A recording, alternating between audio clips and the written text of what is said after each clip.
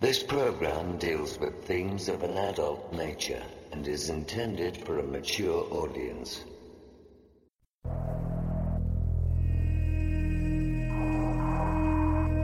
The very word secrecy is repugnant in a free and open society. And we are, as a people, inherently and historically opposed to secret societies, to secret oaths, and to secret proceedings.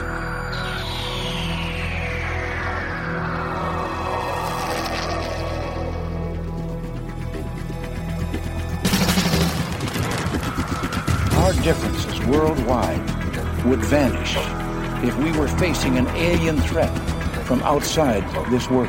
We must guard against the military-industrial complex. UFOs, paranormal phenomena, and deep analysis of current world events from somewhere in the desert between Area 51 and Roswell, blasting across the planet. The Manticore Network proudly presents Veritas, because the truth will set you free.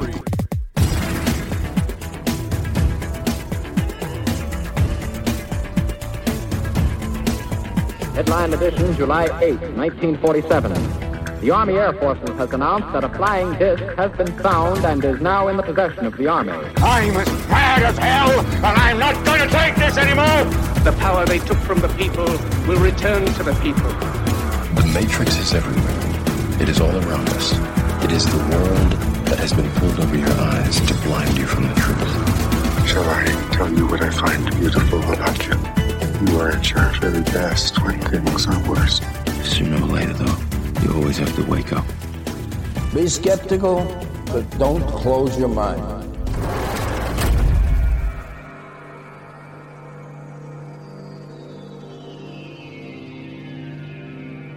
Greetings to everyone around the world, and a warm welcome to another edition of Veritas at VeritasRadio.com.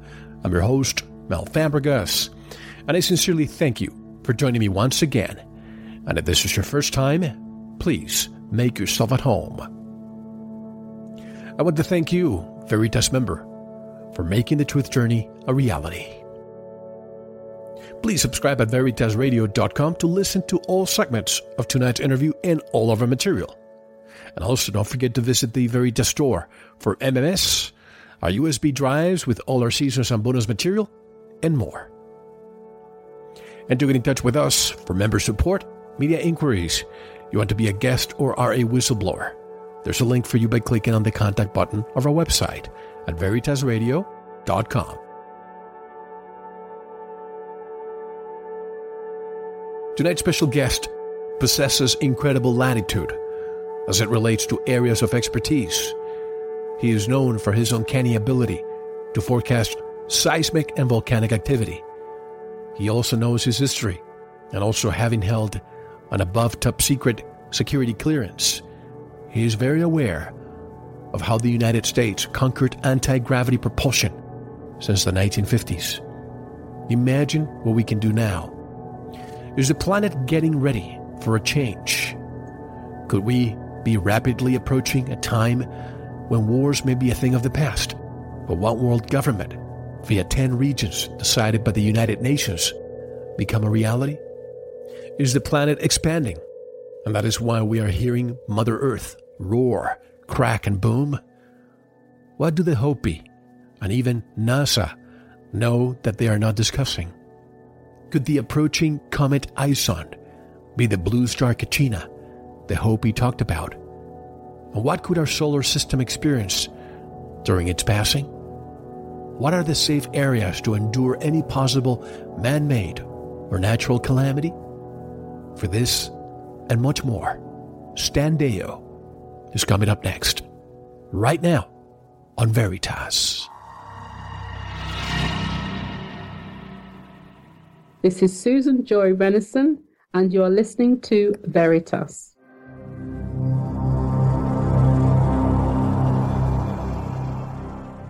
Stan Deyo has held above top secret security clearance and worked undercover for the FBI.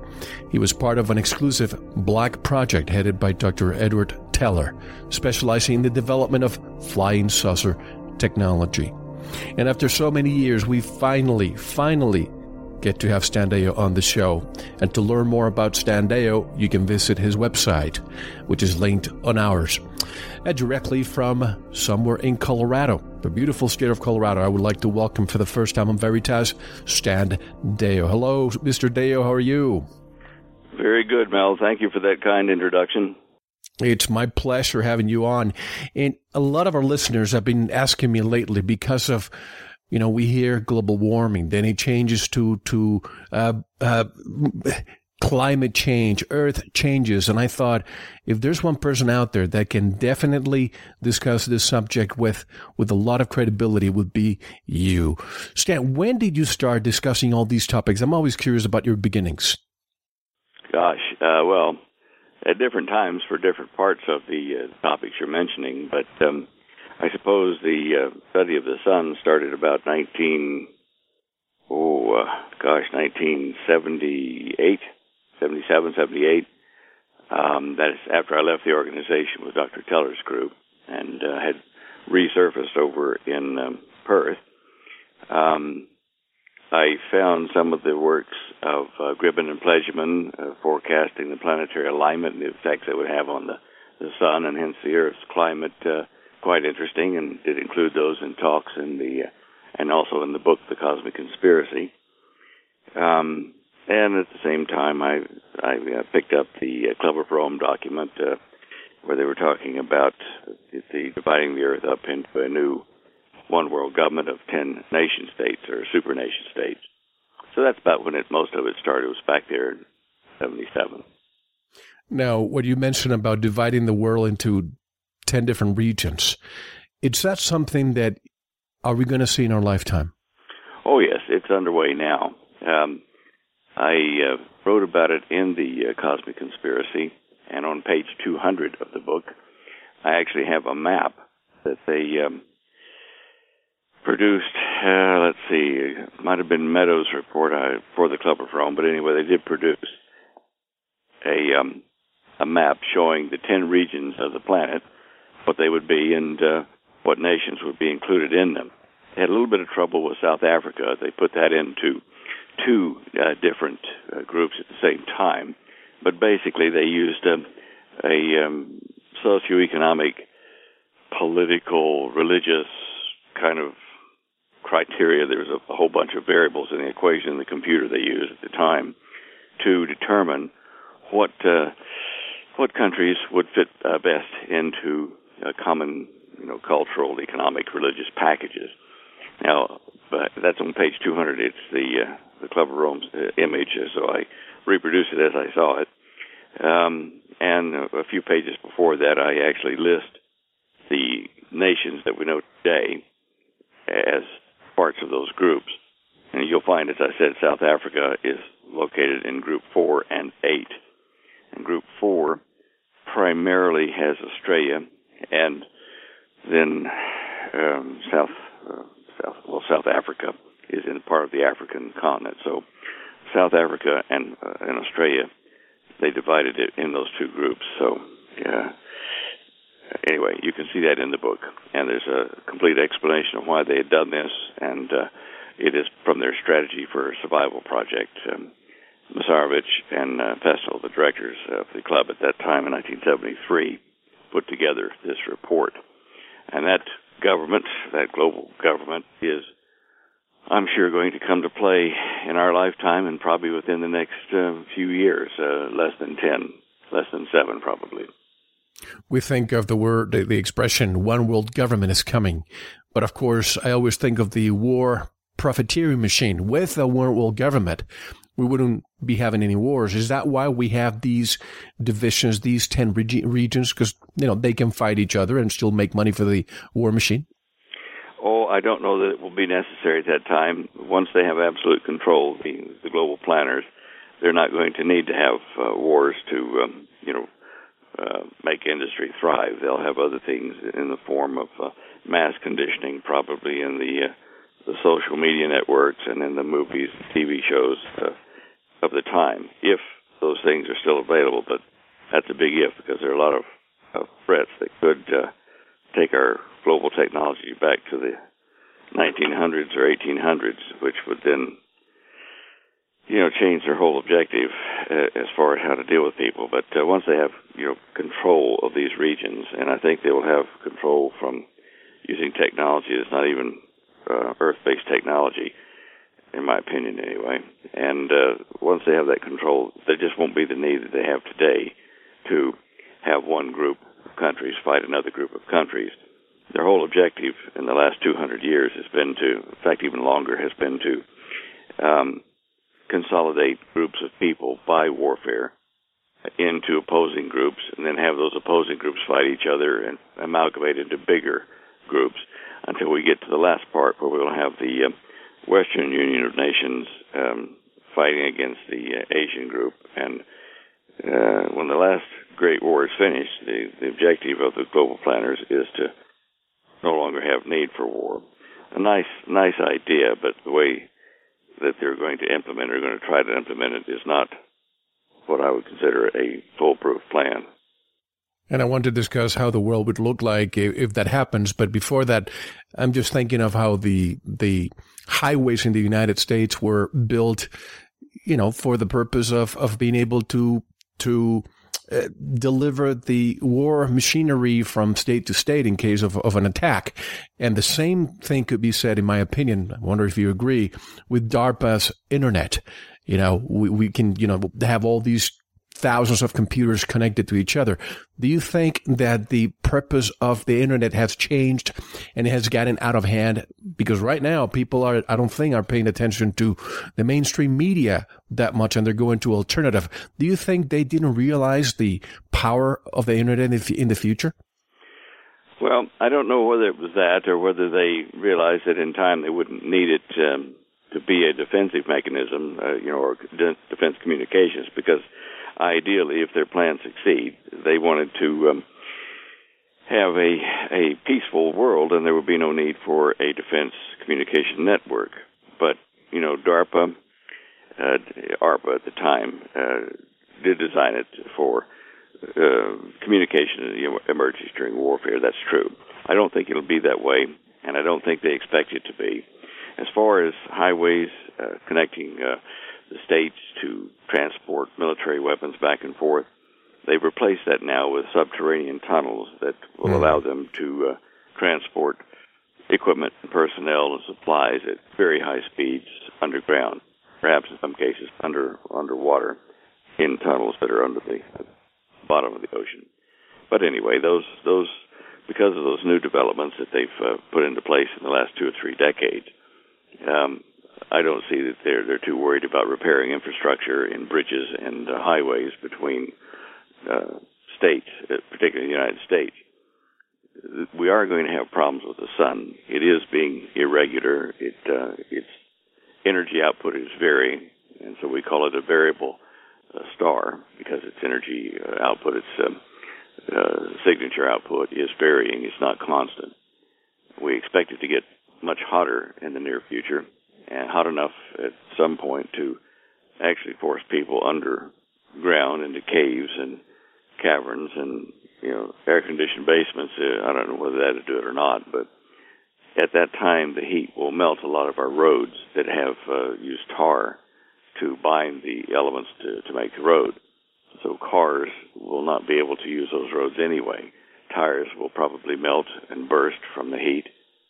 So, I think the time is way past for them to depend on that as their major transport mechanism or road for the equipment they need to move. If roads would be so hot that they would melt tires, I don't think that living beings would be able, at least humans, cannot be able to survive in that kind of heat, would they? Well, they'll be wanting to go into caves and underground. It'll only be a brief period of time, probably a few weeks, that will happen. But it will be a very hot time. Even the Hopi prophecy keepers have talked to Holly and I about this, and they're expecting soon to see this increased heat from the sun, and they've already made preparations to go several feet underground, I think about 6 foot down to the top of the roof of their little mud kivas, like an igloo out of mud. And they've made provision for a few weeks worth of food and water. When the sun gets so hot, they have to go into the the kiva to survive. But it's not permanent. They speak about it in terms of weeks. And after it passes, there will be a lot of trees and grass that have been burned. And just like the biblical prophecies in the book of Revelation, there will be dead fish, in the streams and in the oceans from the heat. But it will pass.